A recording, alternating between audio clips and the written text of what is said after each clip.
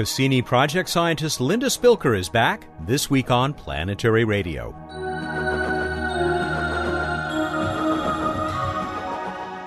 Welcome to Public Radio's travel show that takes you to the final frontier. I'm Matt Kaplan of the Planetary Society. It's been too long since we last checked in with Linda. She'll bring us up to date on that big spacecraft that continues to orbit Saturn, whizzing past its most interesting moons now and then. We'll hear about that possible ice volcano on Titan, among other things. When Bill Nye says scram, he doesn't want you to go away. He's just excited about the latest success in development of a scramjet and its possible combination with a rail gun. Don't worry, the science guy will make all things clear. So just how random are Bruce Betts' random space facts? Very, very random, as you'll hear during today's What's Up segment, when Bruce and I will also give away a signed copy of Mike Brown's new book, How I Killed Pluto and Why It Had It Coming. Of course, we know who you really want to hear. It's Planetary Society Science and Technology Coordinator and ace blogger, Emily Lakdawalla. Emily, happy holidays. I hear some children in the background there. Is your shopping all done? Our shopping's done. Our baking is just starting, though. We've got a lot of work to do in the kitchen. Okay. Well, I'm sure that by the time people hear this, everyone will have been delighted with all those baked goods. Let's talk about some of the highlights from the blog last week, beginning with yet another Akatsuki update and a possibly very courageous, not to say foolhardy, option when it returns to Venus. Yeah, they're trying to figure out what exactly went wrong with the spacecraft, and they're dealing with the possibility that part or all of that main engine nozzle may have broken off. And so they're not sure how much power they're going to be able to thrust with once they do return to Venus in 6 years, assuming, of course, that the spacecraft is still healthy then. It has been suggested, I think more by members of the press than from internally in the mission, that perhaps they could actually try to aerobrake into orbit around Venus, which is when you dip a spacecraft into the upper levels of the atmosphere in order to create friction that slows you down into orbit. It's not really very good for spacecraft health to do this with a spacecraft that's not designed for it. Akatsuki was not designed for it. On the other hand, you could learn quite a lot about Venus's atmosphere by doing it. But the project manager said we have to decide whether we would have more science to gain by attempting orbit in this way and risking the death of the spacecraft, or by taking what is a scientifically healthy spacecraft and doing just a flyby mission of Venus in 6 years. So they've got a lot of time to make this decision and figure out what the status of the spacecraft is. So they just have to take it slowly and carefully. And just having watched the movie 2010 for the first time in many years, if you want to see a bone-chilling sequence of aerobraking, that's the movie to watch. I'll check it out. Let's go farther out to Saturn. And I don't know about your family, but in mine, there is always someone, usually a particular uncle, who needs to be in every photo. Kind of the same thing happened to Enceladus the other day. Yeah, the kids these days call it photobombing, and Mimas photobombed Enceladus during Cassini's recent flyby. The spacecraft was taking photos of the plumes against blackness of space with the sun nearly behind it, so that's the geometry where you can really light up Enceladus's plumes, and boom, all of a sudden, Mimas wanders into view. What's interesting to me about this picture, apart from the fact that it's just really cool, is that Mimas and Enceladus are very close to the same size, but in the picture, they don't look the same size because Enceladus is so much closer to the spacecraft than Cassini is. Do you have any idea how far apart they were actually in that photo, one orbit inside the other? Mimas and Enceladus have adjacent orbits, but that depending on the geometry of Cassini and the two moons, it could be anywhere in the neighborhood of a couple tens to a couple hundreds of thousands of kilometers. It's not a bad group shot, and you even include the original so people can see the magic that you did to make it look as pretty as it does. It's all in the blog. We'll put up the link. Finally, that Advent calendar, doors just keep opening. That's right, and mine's a non-denominational Advent calendar. I'm carrying on opening doors right through to the New Year. New Year is what I'm aiming for, so keep returning to the blog until January 1st for the last image in the Advent calendar. Thanks, Emily. Look forward to talking to you and Bruce next week when we will review 2010 and look forward to 2011. Emily Lakdawalla is the Science and Technology Coordinator for the Planetary Society and a contributing editor to Sky and Telescope magazine. Bill Nye is up next. Then Linda Spilker takes us back to Saturn. Hey, Bill Nye, the planetary guy here. We're always looking for ways to get into space more cheaply, using less fuel, including more people around the world. Well, the National Aeronautics and Space Administration, NASA, has run another test very successfully of the scramjet, The scramjet. What's that? Okay, here's the idea. There's a jet engine, goes along, pulls in air from outside, compresses it with these fans, and then sets it on fire with a greater air density, more oxygen molecules per cubic centimeter, and it burns hot, and the jet goes down the runway and flies around the world. All good. Well, suppose you could get rid of the fans and just ram the air in there. Well, you can do that with a ramjet, but you have to get going pretty doggone fast for the air to get compressed enough. Wait, there's more. The scramjet brings the air in at supersonic speed. This is faster than molecules travel between me and the microphone, between your speaker and your ear. And then they get hot, they shock. They go into a place where they don't want to go any faster, and they get really hot. And you exploit that hot place to make the scramjet scream. That is to say, to go really fast. So this latest test of the X-43 went over 10 times the speed of sound. That's pretty cool. Well, then how would you get it up that fast to even start with? Well, here's the idea. Use this electromagnetic field to shoot the rocket down this rail like a railroad till it's going really fast. Then you turn on the scramjet, and then you go around the world in about 2 hours. That would be pretty cool. So even though the old X-43 tumbled and fell apart because the materials aren't yet strong enough, the test was pretty successful. This could change the world. This is exciting. This sort of technology could become commonplace in the next few decades. I gotta fly really fast. Bill Nye, the Planetary Guy.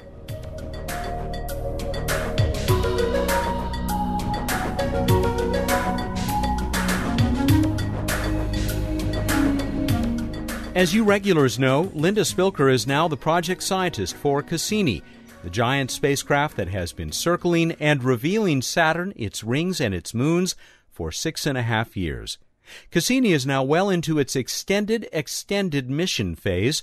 Solstice Mission is a much catchier name.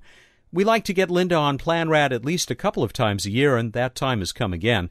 This time she called me from her office at the Jet Propulsion Lab, where she and the rest of the Cassini team manage the mission and regularly serve up the most amazing data and images from the great ringed planet. Linda, welcome back once again, one of your regular visits to update us on the Cassini mission, and happy holidays. You're here for our very last show of 2010. Well, happy holidays to you too, Matt. I'm happy to be here.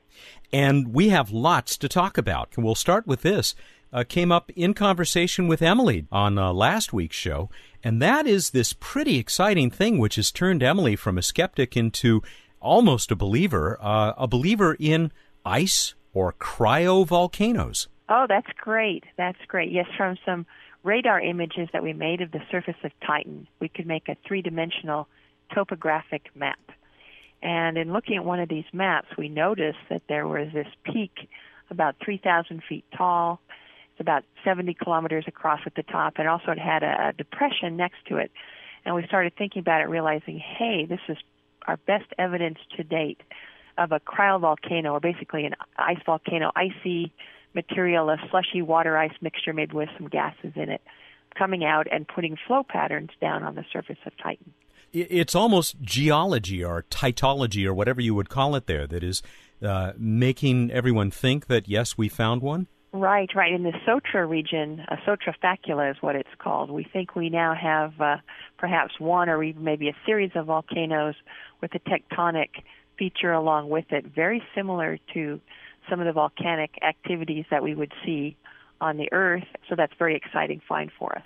And yet, of course, this is a very different, well, is it a different mechanism? I mean, we're talking about very, very cold stuff instead of molten magma. Right. It would be basically something inside of Titan is warm enough to melt the ice, produce liquid water, or liquid, very runny kind of hydrocarbons, and those would come out and flow through the volcanoes. And what's also very exciting is that this process then is a way to get methane into the atmosphere of Titan. We know that Titan's atmosphere has methane, that the sunlight breaks down the methane, and over about 10 million years, all of the methane would be gone if there wasn't some way to replenish the methane. And these cryovolcanoes or ice volcanoes present one way to get the methane from inside Titan into Titan's atmosphere. So Cassini solves yet another mystery out in the Saturnian system, it sounds like. Right. So certainly it's just very tantalizing, and we're hoping to, as we go through the next 7 years of the Solstice mission, to look for other examples of ice volcanoes on Titan, and to watch and see if maybe we'll catch some activity. We don't know how long ago these volcanoes were active. It could have been a very long time ago. But with Cassini, we're going to keep an eye on it and see if we see any changes. Another advantage also of having a long-term visitor in that system. Let's look to another moon. No ice volcanoes there, but some pretty active features. And, of course, we've talked about Enceladus and its jets before. Did you get a better look at the base of some of these tiger stripes? Yes, we got very close to Enceladus recently, and we're able to make a very detailed thermal map along one of these cracks or tiger stripes, and got some of the highest temperatures that we've seen so far. Temperatures are around 170 Kelvin. That's about minus 150 degrees Fahrenheit. So very warm activity. And so we're seeing now perhaps more about the very narrow regions from which this material is coming. And actually, it's interesting. Enceladus does have cryovolcanoes. It's just that they don't develop into these huge peaks like we see on Titan.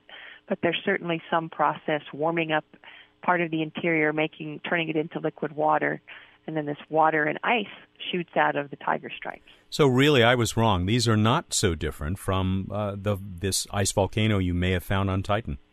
Right. The difference is that the material's coming out and it just doesn't build up into a classic volcanic mountain shape. And you're still flying the spacecraft right through these things. Right. Yeah, we have a number of Enceladus flybys coming up over the next several years. And yes, we go very close, flying through them literally. You can think of touching and tasting the material coming out of these fissures on Enceladus. Let's head inward toward the planet, but we won't quite get there yet. We'll stop at the rings, which I know are a personal favorite of yours. And I did see a piece just recently. I think it was a couple of guys who've come up with a new theory that may explain why the rings look the way they do and are made of what they are, and not surprisingly, they relied on your Cassini data. Yeah, what we found with Cassini, and also knew a little bit about from Voyager back in the 1980s, is that Saturn's rings are mostly water ice, probably 95% or more water ice. And the question is, how do you form rings made of such pure material? We had some ideas that maybe a comet or a moon got too close to Saturn and was torn apart, but that still doesn't explain how you could get such a pure water ice mixture. And one theory that's floating around now is that perhaps a Titan-sized moon its orbit evolved inward towards Saturn when there was still a lot of dust and gas in the Saturn system. And as it got closer to Saturn, Saturn's gravity literally pulled it apart. This moon had differentiated, which means that the rocky material had gone toward the middle of the moon, leaving very pure ice on the outside. And as this moon got closer to Saturn, perhaps Saturn's gravity tore off the ice mixture as it got closer, and then the rocky fragment then fell on into Saturn's atmosphere and burned up there. And so you would leave then a disk of nice icy material to form the rings. And you might even have some left over to form some of the inner moons in the Saturn system, some of which have very, very low densities, which just means they're made of a lot of water ice as well. That's Linda Spilker, the project scientist for the Cassini mission at Saturn. We'll hear more from her when Planetary Radio continues. Bill Nye, the Planetary Guy here. On behalf of all of us at the Planetary Society and Planetary Radio, thanks. We're in our 9th year of this show, so thanks to all of you who join us each week as we explore the universe and do what we can to, dare I say it, change this world. Perhaps you'll want to join this band of planetary brothers and sisters.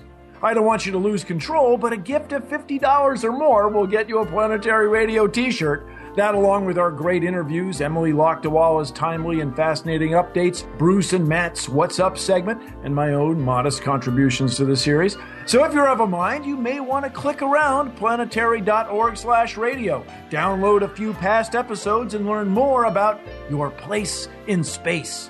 So once again, thanks. And everyone on the staff at the Planetary Society says, Happy Holidays!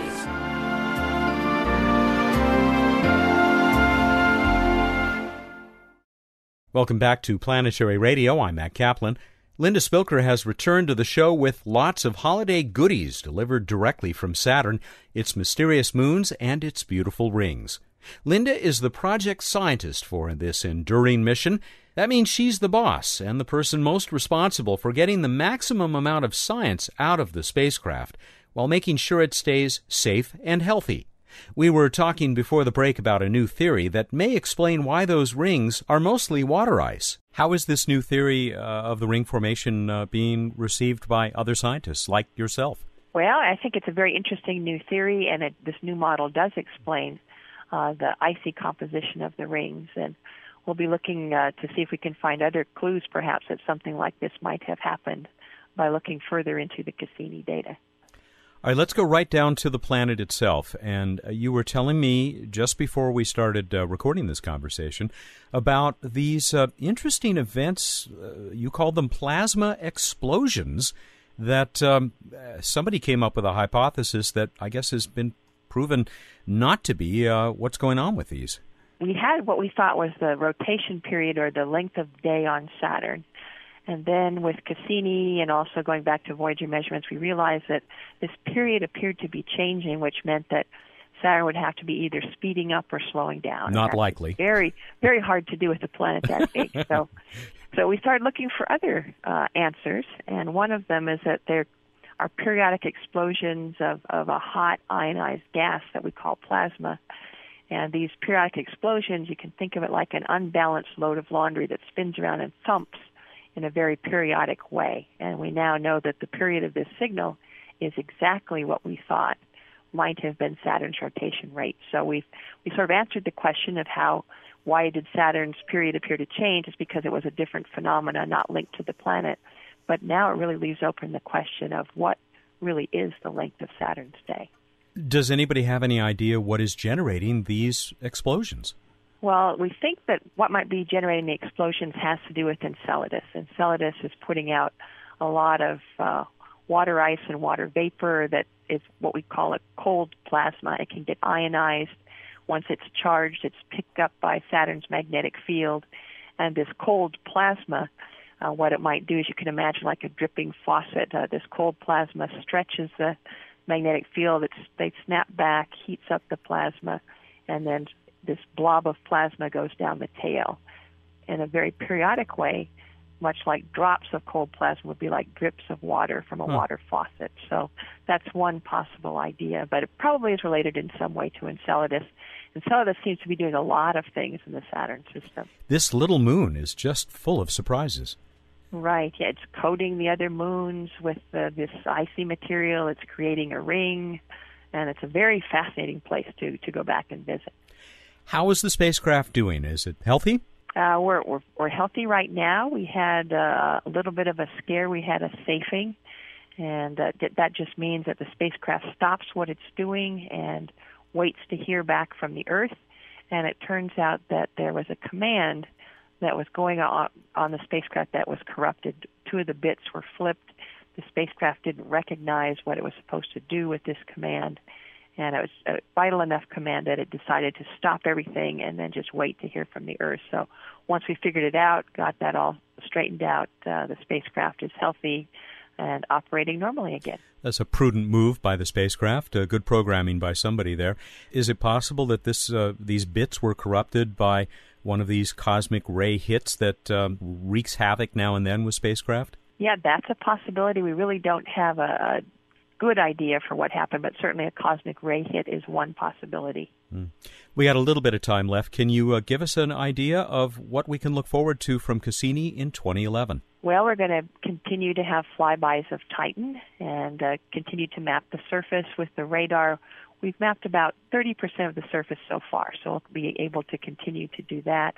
We have more Enceladus flybys coming up in the new year, as well as some flybys of some of the other icy moons. And then, of course, just continuing to orbit and observe the planet and the rings themselves. As always, absolutely fascinating, and our congratulations to you and every other member of the Cassini team. May it continue to tell us about the Saturnian system for many more years in this extended mission. Thank you very much, Matt, and Happy New Year. Same to you, and I also hope that we can keep checking in with you maybe 2 or 3 more times in the coming year as you get more of this great news. Oh, absolutely. It's always great to share with everyone just what Cassini is up to now. Thanks, Linda, very much. Linda Spilker is the project scientist for the Cassini mission, still out there doing amazing science, circling the planet Saturn and telling us so much about what appears, I would say, even more and more like a miniature solar system of its own, full of mysteries still yet to be solved. We'll hope to solve a mystery or two about the night sky when we visit with Bruce Betts in just a few moments.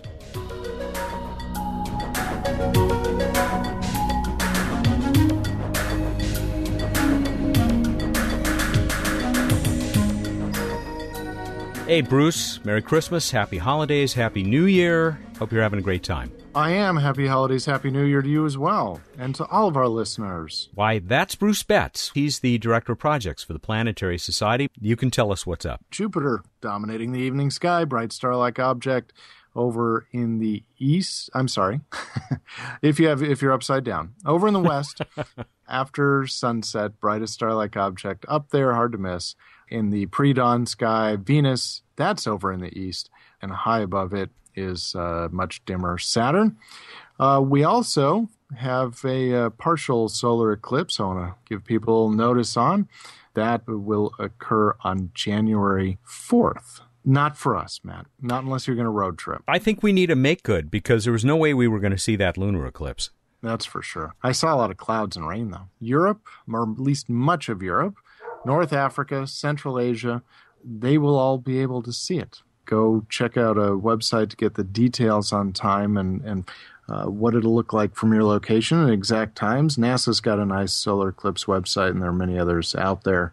The greatest eclipse will occur at 8:51 UT in northern Sweden. So that's where I thought we would go. Yeah. I'm ready. I'll pack my bag. I've got warm socks. We also have a meteor shower.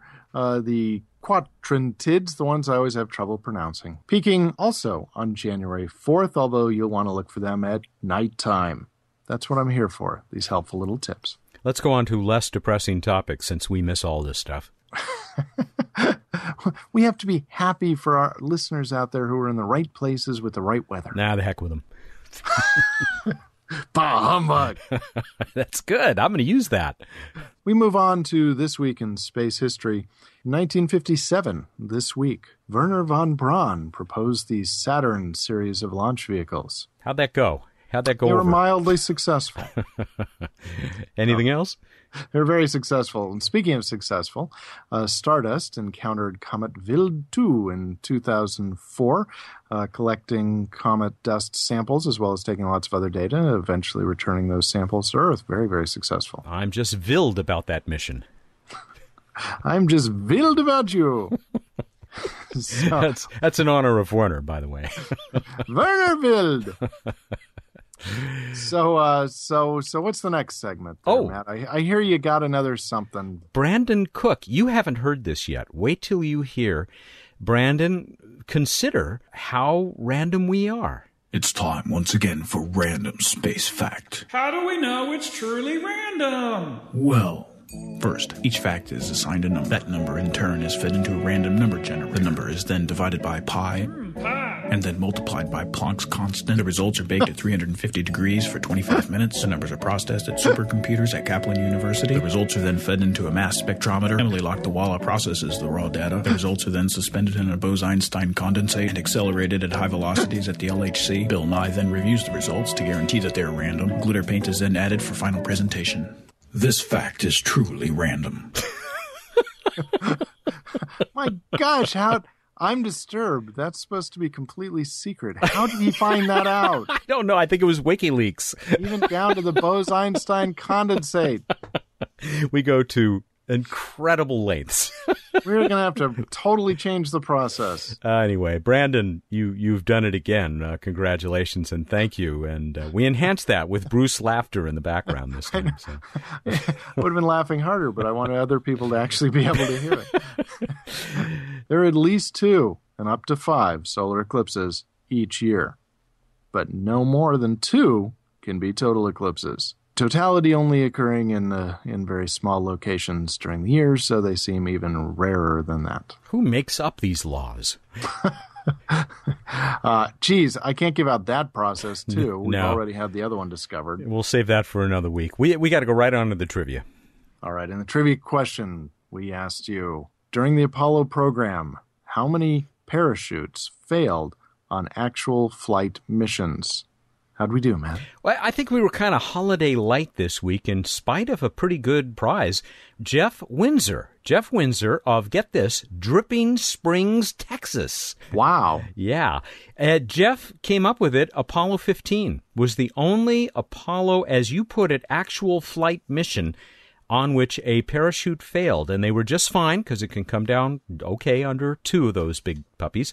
We did have a couple of other interesting things. David Kaplan found a failure in a test drop from a B-52, but it was good old Lindsay Dawson down under who discovered that there was a mission, A001, which went up on a fairly small solid-fueled rocket, only went up about 9 kilometers, but it also had a parachute failure. But thank goodness, only one parachute on an actual human.